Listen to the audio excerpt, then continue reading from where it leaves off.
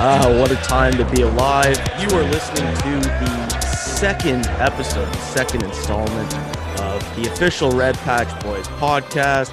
My name's Ben McClellan. That is Cam Miller. And we're ready to dive back in. A lot of great engagement and positive feedback regarding the first podcast, which we are extremely appreciative of. I'm really glad it was able to get the reach that it did so early on. A lot of compliments, a lot of ideas coming in. So we love all of that. We really appreciate that. And we hope that we can keep this thing rolling. Cam, how are you doing? I am absolutely fantastic.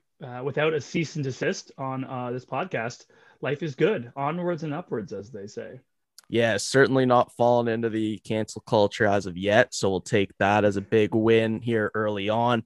We haven't offended anyone yet. I'm sure it's only a matter of time until we've said something.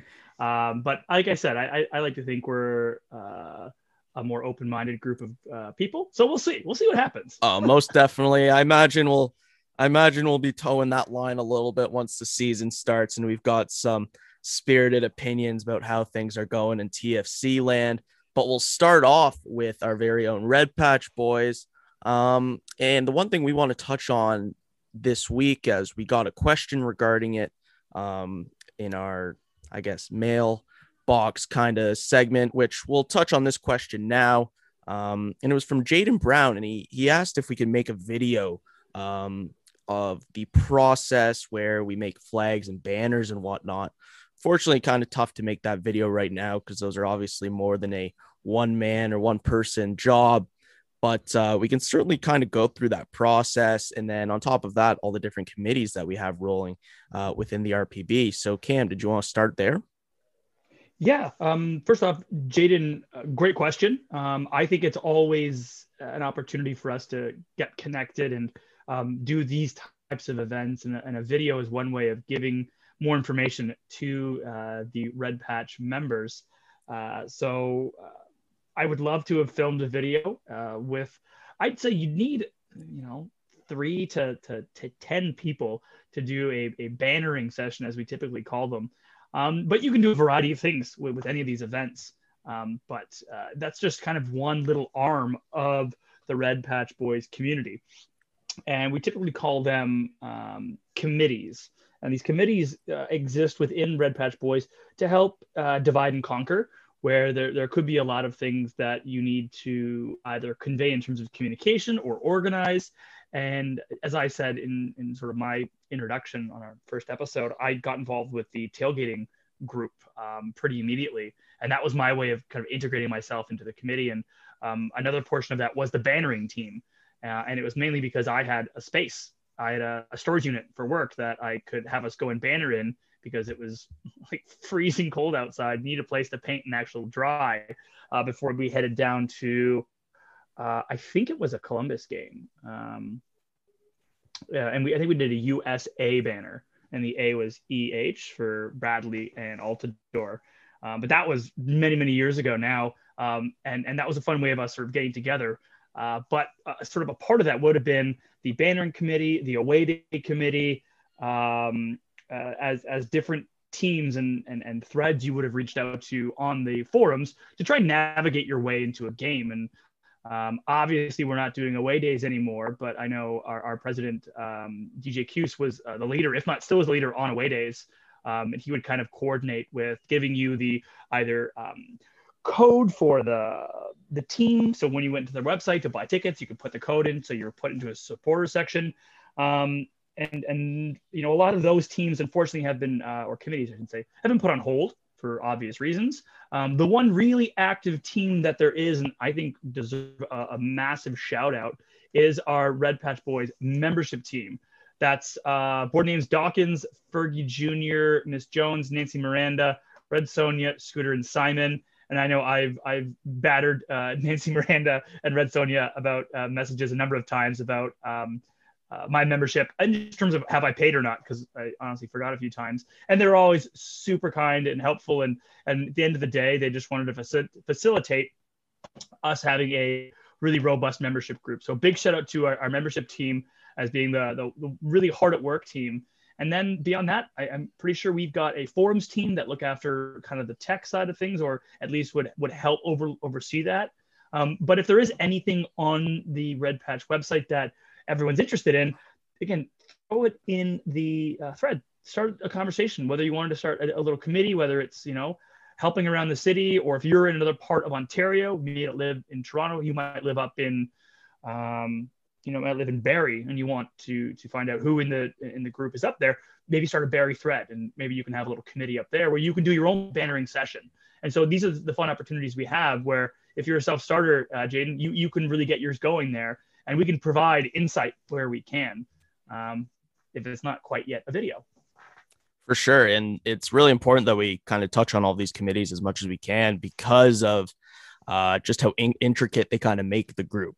Obviously, you see what happens on game day and you see everybody in the South End, but you don't really see what kind of goes into all those efforts, not only what you see in the stadium and in the crowd, but all the events and whatnot that take place outside of game days and so on. So definitely a lot of hardworking people within the group that make up these different committees. I know a couple of them. So we touched on the banner making ones and the flags. And there's so much that go into those banner painting sessions. Those banner painting sessions.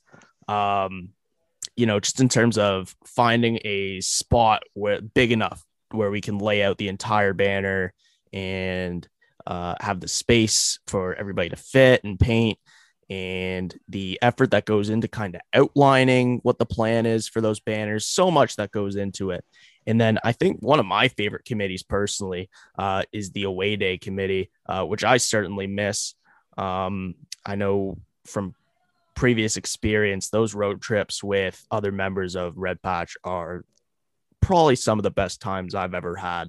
They're deadly. They are deadly. Deadly is probably the perfect word to explain it. But I know personally my trip to Columbus for the 2017 Eastern Conference Final, and then the week previous I had went to New Jersey with a few friends of ours from Red Patch, which that turned into quite the day, which may have included stuffing our faces with Carlos Bakery cannolis.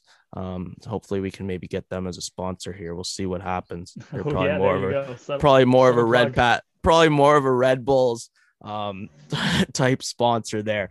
But certainly a lot that goes into all these different committees and in the different efforts that you see put forward from this group. So really glad that we got that question from Jaden and that you were able to touch on all those different committees, Cam.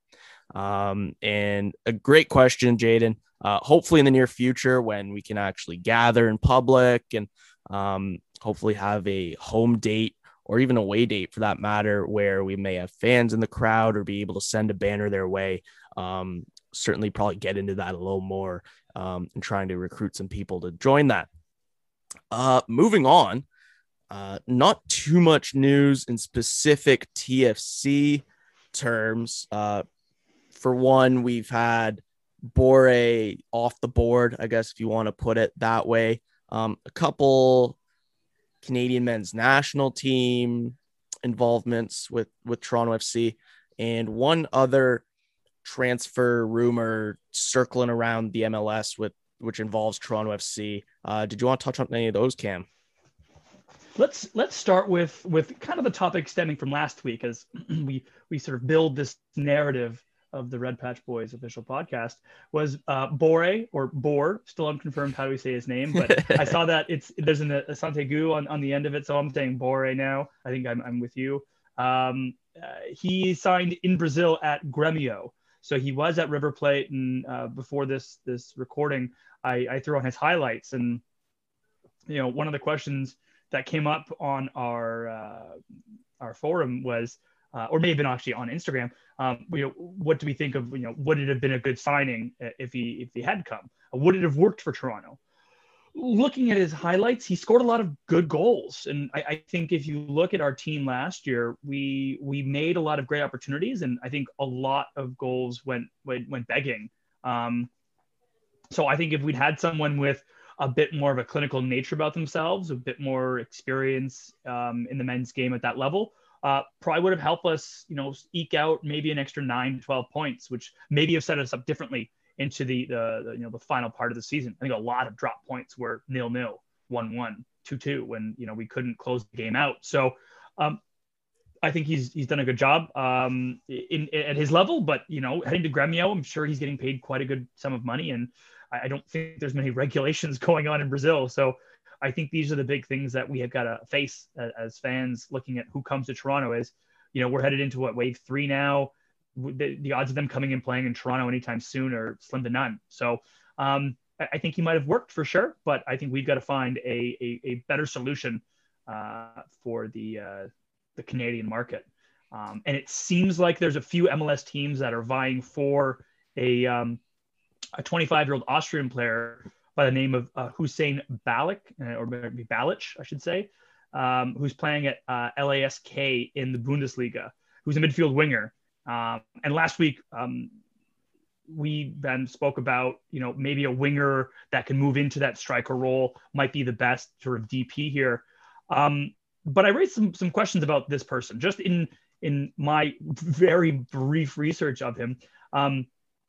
He's 25, and he featured more in cup games for LASK than actually the Bundesliga. He played 19 games in the Bundesliga, only scoring 3 times and assisting 2. So, not a bad return, quite good there, but really featured more into the Europa with, 5 appearances in Europa, scoring twice in the cup, the local cup in Germany, 4 appearances, 3 goals, 1 assist. So he seemed to do quite well in these maybe a bit more one-sided games where they're playing a lower level team. Again, I don't know who they faced in them, but it may have been he was given a bit more freedom to roam and attack on these cup games. So interested to see how he would adapt to an MLS style game where he may be quite restricted in terms of what the team wants. So I don't think we should be spending top dollar on a 25-year-old at that level, but right now they're valuing it at $2.2 million, which I don't know if we were going to get the best return for this current TFC squad. I think we've got something in the squad already like that. Mm-hmm. What do you think? Yeah. So, I mean, first going off the Borré topic, I think, there's no doubt that I think the quality and the skill were there. The talent was there. And, on paper, he certainly makes a big impact on this team. Hypothetically, had he come here, the one thing that kind of concerned me, and this is touching on the question that Dave Oliveira and Anthony Georgelis posed to us, which was, with Borré signing elsewhere, who are possible other targets? Do you think Borré would have worked in Toronto? So, I mean, skill-wise and talent-wise, 100%, I think he would have worked in Toronto. The one thing that kind of stood out to me and was a bit concerning was kind of just putting every club that he was dealing with through the ringer. So many teases for, TFC, Lazio, Palmeiras. I saw at least 4 or 5 clubs that were somewhat in on him, ranging from North America to Italy.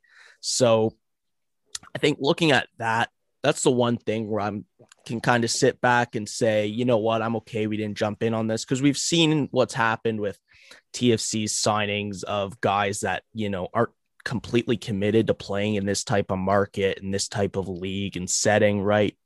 With probably the biggest example being Jermaine Defoe. So I'm okay with them kind of staying away from this. No doubt the quality would have been there, but sometimes you need to step back and say, and look and kind of realize there might be a little light in the darkness in this sense. Touching on the Hussein Balic conversation, first, I should clarify that he plays in the Austrian Bundesliga for LASK. Oh, apologies. No problem. So I think looking at that, I mean, it's a respectable league, but obviously not the, top tier leagues in Europe.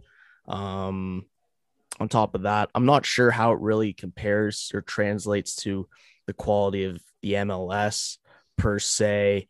I'm not completely up to it with my Austrian football, unfortunately. But from what I've seen, he definitely has the quality.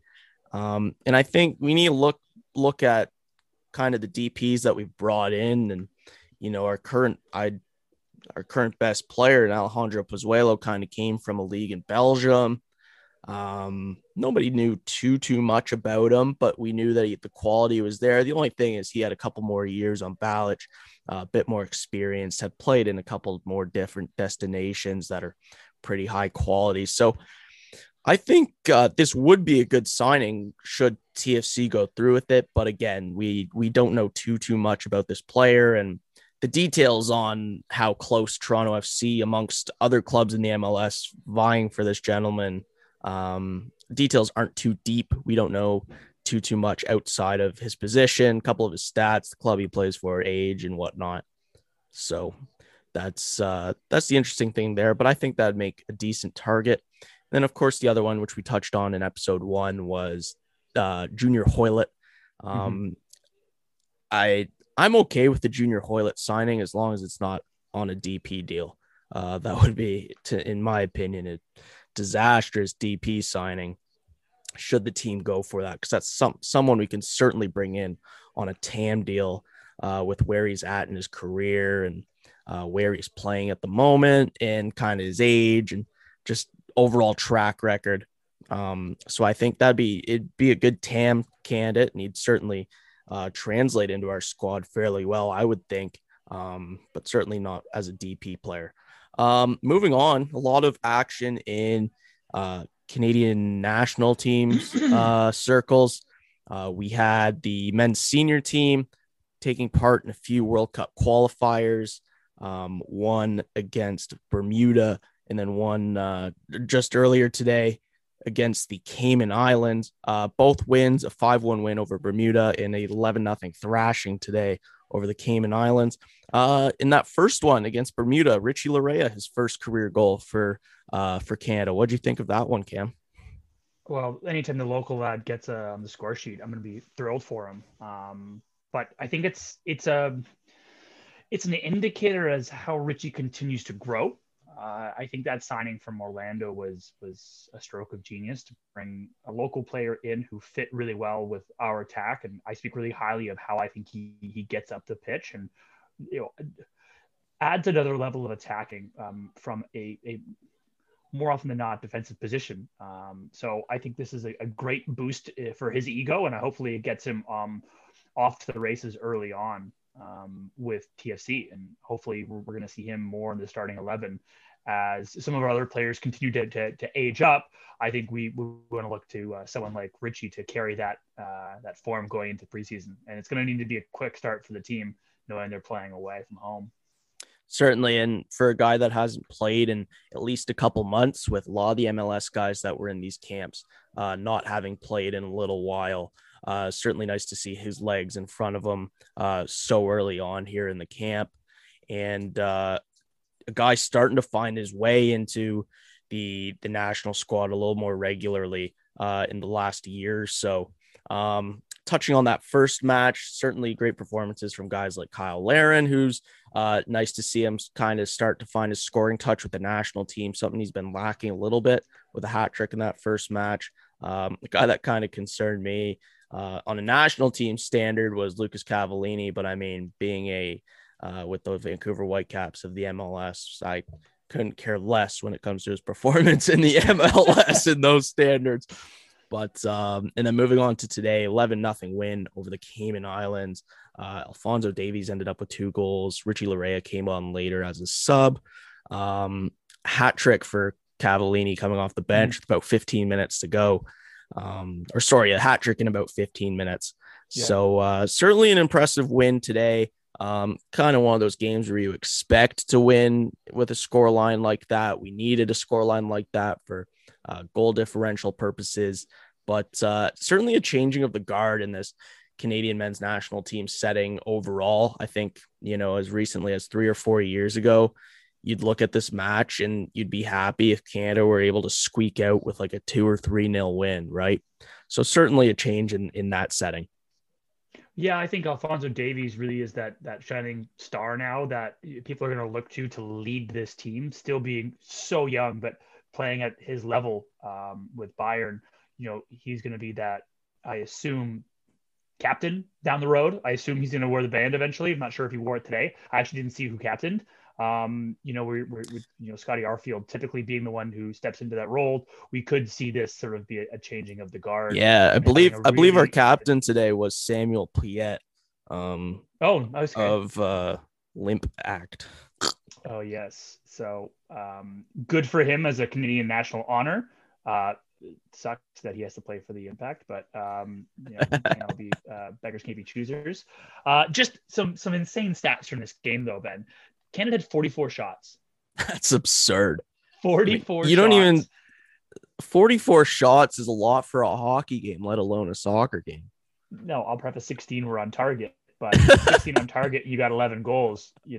That's pretty good. So, in a group that has Bermuda, Aruba, Caymans, and Tsunami, like we should walk through this group, but hopefully build the confidence to go in and play against these other CONCACAF giants and stand up to them, because in the under 23 Olympic qualifiers, we fell just short against the Mexican under 23 team, and I think it was a tough one to swallow for Canadian fans.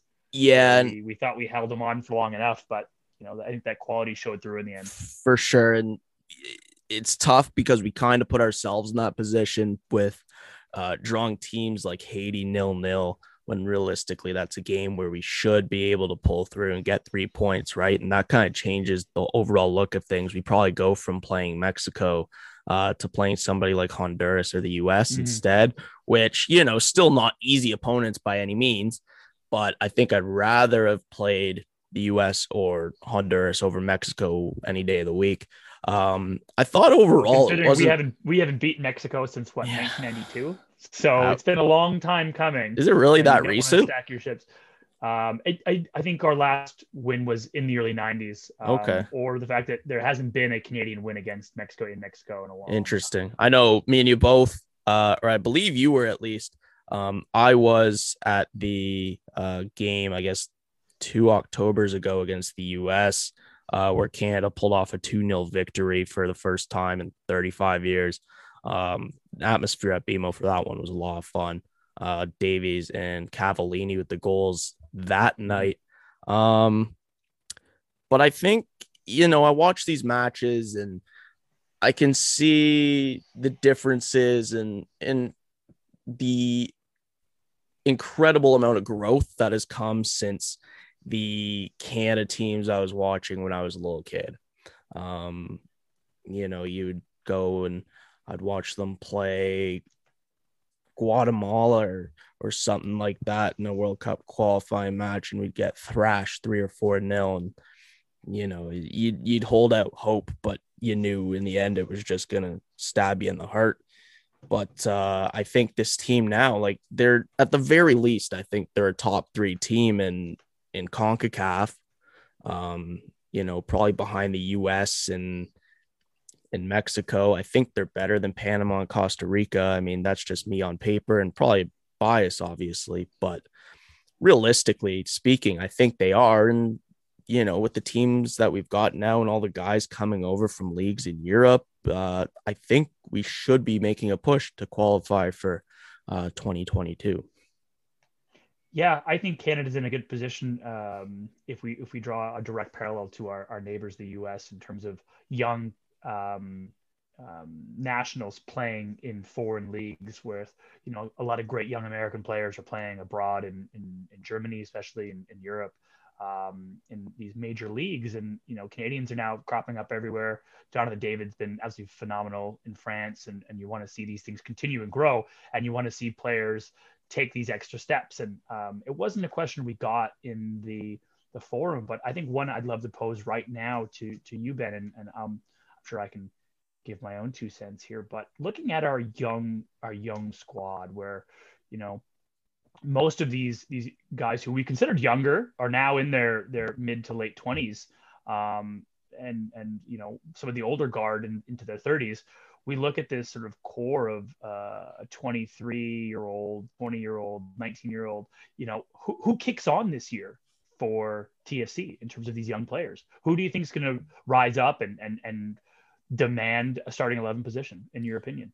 Yeah, well, I certainly think it got interesting towards the end of last season with the number of guys we were bringing up from the academy and TFC2 and whatnot, especially with the likes of Jaden Nelson, who saw a lot of pitch time even as a starter in a few matches, and then you saw guys like Jaquil Marshall-Rudy coming up. So I think it's very promising, and Bill Manning, Chris Armas, and Ali Curtis have been sticking to their guns on this one in terms of the criticism of them not doing a whole lot this offseason and wanting to stick with those young guns that we've brought up from the academy. I think Jaquil Marshall-Rudy can really push for a spot in this lineup, especially with the depth that we've got on the wings at the moment. I don't know if you've seen some of the apparent interest he's been attracting, but I've seen the likes of Man U in on him. So that's obviously, really? Yeah, I know. I was surprised by that. As a 16-year-old, just so everyone knows how old he is. Yeah. He's 16 years old. And if he's making impact on the wing now, you're seeing shades of the Alphonso Davies, rising the ranks in Vancouver before being picked up by Bayern and winning the Champions League, all within the span of 3 years, not even. Yeah. So, these young athletes, these young gentlemen have such high potential when they're fostered in the right way. So no kidding. That's an awesome one to call out, Jaquil Marshall-Rudy. No kidding. And it's a testament to how TFC has leaned on their academy system, which you don't always see in the MLS. TFC, I'd say, is probably definitely up there in terms of the standard they set for relying on academies. I'd say the only one that's better off the top of my mind would probably be Philadelphia. But a big testament to how TFC is running their academy system. And you always kind of have that conversation of like the development and these guys growing into their bodies at an age like 16, right? And how at such a young age they'll translate into a league where it's adults and guys in their mid 30s in some cases. And it's a weird conversation to be having, but he holds his own, to say the very least, out there. And on top of that, he looks impressive, right? Like there's plays that he's making that are spectacular, along with Jaden Nelson. So it's really promising. And I'm, as much as I would like to see more action by this club to bring in guys for this season, I'm certainly not upset by any means at their reliance on the academy going into this season. Well, I'm interested to see, who else steps up, right? We saw, Ralph Priso come on. We saw Jaden Nelson. Yeah, Ralph Priso, another guy I'm leaving out in there for sure. Yeah. So, a couple of these young players who stepped up, and even, Schaffelberg, we mentioned him a few times last week. He's still only 21. But now I think the expectation is we have for him as a player is you kick on now. Now we want to see what the past 2-3 years of development have done in terms of your strengths and understanding the MLS game and then leaning into your strengths. I think he was fearless when he came on for the first few starts, busting up the wing and working hard. And maybe now he's trying to play smarter and retain himself. But, who's going to be the next player to really stand out right away? Is it Noble Okello, who's 6'4" midfielder? Right? That's absurd. This team needs size. Our midfield needs size. You look at our lineup, majority of people are coming in that 5'9", 5'10" range, 140 to 150 pounds, right? We could have a team come in and body us. When you see Liam Frazier slide in there to sort of, backfill for Bradley, yeah, you're having a 6'1", 6'2" individual. But I think Liam Frazier can be more of a wrecking ball at times. You need almost a precognition in some midfield positions, and you hope they step into that. Or do you see Julian Dunn, a 20-year-old defender who's 6'1"? Do you see him step up now and give more support to, I think, a backline whose average age is well into the 29, 30 spot? So as by far the oldest part of our defense, or the defense is by far our oldest part of our team, but that can be said, I think, of a lot of different teams in MLS. For sure. And I think this is probably a season, and on last season as well, carrying over to this season with pandemic and everything like that. And we've talked about the struggles to maybe bring guys into Toronto just because it's not the best place to be during a pandemic year, right? Or I love how we use pandemic year as a normal thing, but it's certainly a good time. And you touched on the height of Noble Okello. Like I stand at about 6'2", maybe a little taller than 6'2", and I don't often feel short around soccer players. I've come in close contact with that guy, and my God, he is not a small human being. Um, moving towards the end of our second show here, um, we'll look at some questions that we've been posed through the forums, through our social media. We kind of touched on the one from David Oliveira and Anthony Tergelis regarding the Bore signing and how it would have worked in Toronto. We both expressed our thoughts on that earlier in the show. So you guys can definitely go back and listen to that. We also touched on the question from Jaden Brown right off the bat regarding us making a video for flag and banner making. So we hope that we were able to touch on that, Jaden. We appreciate the question, and a great one at that. We'll go with the one that's actually a real topic, and then we'll touch on the one from our friend Nick after, because I love that one so much. But Kenny Turner asked, when do you feel that BMO will reopen to A, games with no fans, and B, games with fans, either full capacity or limited capacity? I think we'll start with the first part of that. So when do I feel BMO will reopen? I think they may and try and get some games in the fall, where I don't know if the MLS schedule will again allow that Canadian bubble, but I think the best chance we have of having a game in BMO will be against Montreal, Vancouver, teams that they're not going to be going cross border. Like I said earlier, we're in the third wave now. You're seeing vaccines roll out, which is fantastic, but I don't think we're anywhere near allowing the borders to open up in the US quite yet. So I think that's our biggest barrier is having teams come up. But there was a rumor I saw in the news that they were looking at shortening the quarantine timeline to 1 week versus 2 weeks. So I don't know if that helps a team come up and play some more games. So do you get a team like New York to come up and play Toronto and Montreal and Vancouver before going back down? That really comes down to the MLS's decision. So if they're going to do it, I would say it would be well into the summer, into the peak summer months here. So I would say July, August timing. And are we going to have fans in the stadium this year? I don't think so. I have some strong doubts about that. Just seeing the way cases are going at the moment, I don't foresee them justifying that to anyone, and people being really good about it. And I don't blame them, unfortunately. But depending on how this vaccine rollout goes, if we're all vaccinated by June, then they may give us the opportunity to do so. So a lot of variables there. So I'm thinking if anything happens, Kenny, I'm saying August timeline. Yeah, and I think that's a good view on it.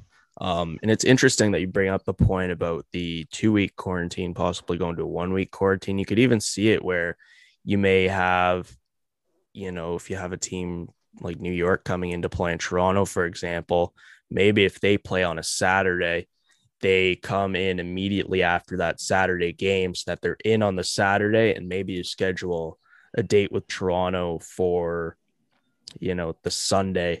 That way they cover that week. But then you need to talk about all the training. Will they be able to train while they're in that quarantine? It's a whole big issue that we're certainly probably not qualified to talk in depth about it without any medical practitioners or professionals giving us advice.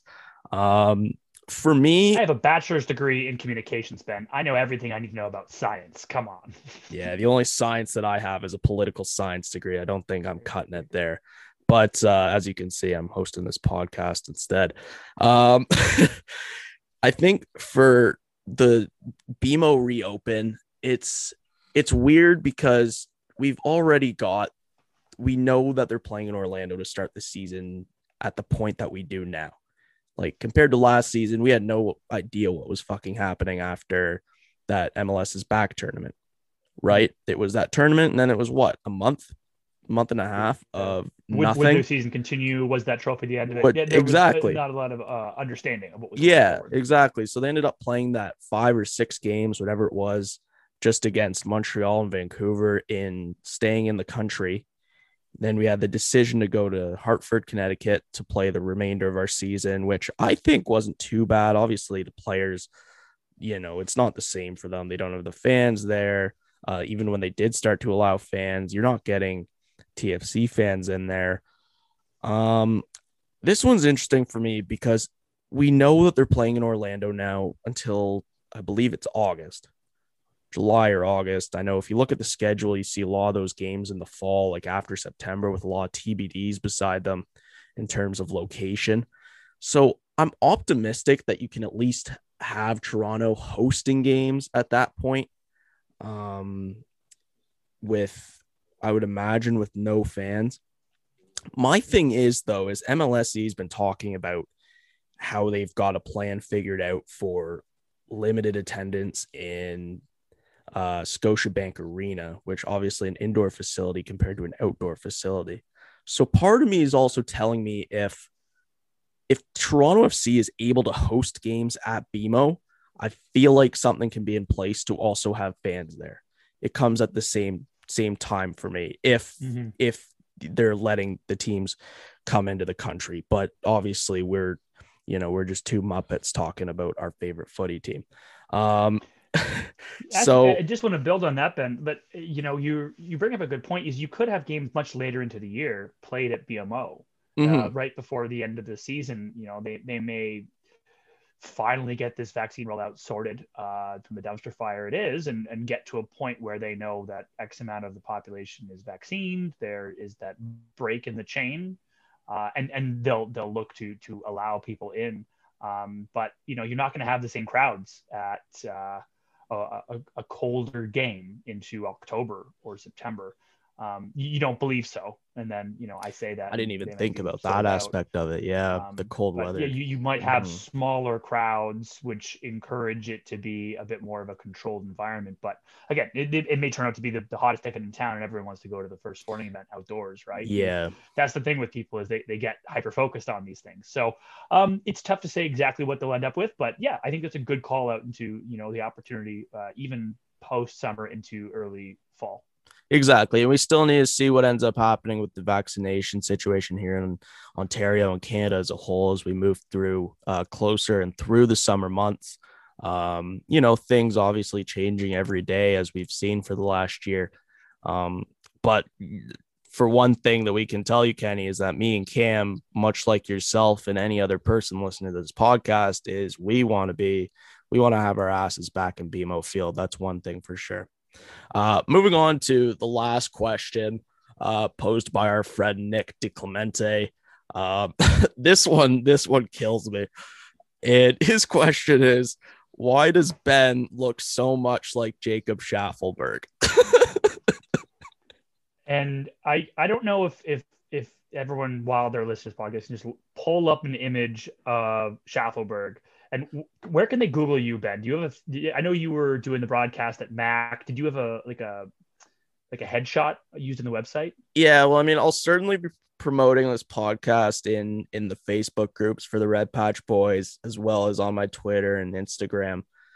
So you can certainly find pictures of me at BennyMac34 on Twitter and Instagram, and then Ben McClellan on Facebook. If you want an image of me there, we'll work with a couple of our buddies within the group to hopefully get a side-by-side image of me and Jacob Schaffelberg out on the social medias. So I actually have an idea, Ben. Let's try and post a photo of you as a 16-year-old and Schaffelberg as a 16-year-old, and people can guess who's who. Oh, Lord have mercy on the people that need to look at a photo of me as a 16-year-old. I never even realized it. Like, I'm like, okay, whatever. You see any white blonde dude, it's like, oh yeah, that could look like Ben. I looked at an image of him yesterday, like in training or a game, hair kind of done, sweating, facial expression. I'm like, holy shit, I look like Jacob Schaffelberg. I didn't realize it one bit. Are you gonna buy his jersey now? I might need to. Maybe see how far you can get through security at BMO with it. Yeah, pitch invader, man. Nobody would tell the difference except that I'm probably got 50 pounds on them because of all the fucking pints I drink. But that's a whole different story. You'll just dominate the midfield. Yeah, just a big body out there. Kind of like a lot of those. Kind of like a lot of those like center backs you see for those small CONCACAF nations that are, making food as a side job on top of playing for their national team, right? Guys just throw on a jersey and they're playing for the national team, but it's that would be me at playing on the pitch at BMO. But that's a great point by Nick to spot that. I think that's so funny. I had never noticed that one bit. And personally, I've always liked Schaffelberg too. So I thought I would have noticed that much earlier, but way she goes, I guess. Well, maybe now we're going to encourage him to have a breakout season. As soon as we can start interacting with players in person and that's something we need to do ASAP is get a picture of me and Jacob Schaffelberg together, I think. Tweedledee and Tweedledum, as they say. Oh, man. Yeah, that sums it up, I'd say. Well, that does it for us here on the second episode of the official Red Patch Boys podcast. Cam, is there anything you wanted to leave with? I think we're going to try and get a special guest on an upcoming episode. So stay tuned for our first interview on the Red Patch Boys official podcast. And hopefully you keep listening and you keep giving us more feedback to make this more about you. And hopefully there's more Red Patch Boys news. No, certainly. And not just Red Patch Boys, but Toronto FC as a whole, I'd say. But certainly a great point there. Definitely going to start reaching out a little more to start spicing things up a little bit with some interviews of some interesting individuals from our group, as well as the Toronto FC community. So with that being said, I'm Ben McClellan. That's Cam Miller. You've been listening to the Red Patch Boys podcast. Thank you so much for your support. Come on, you Reds.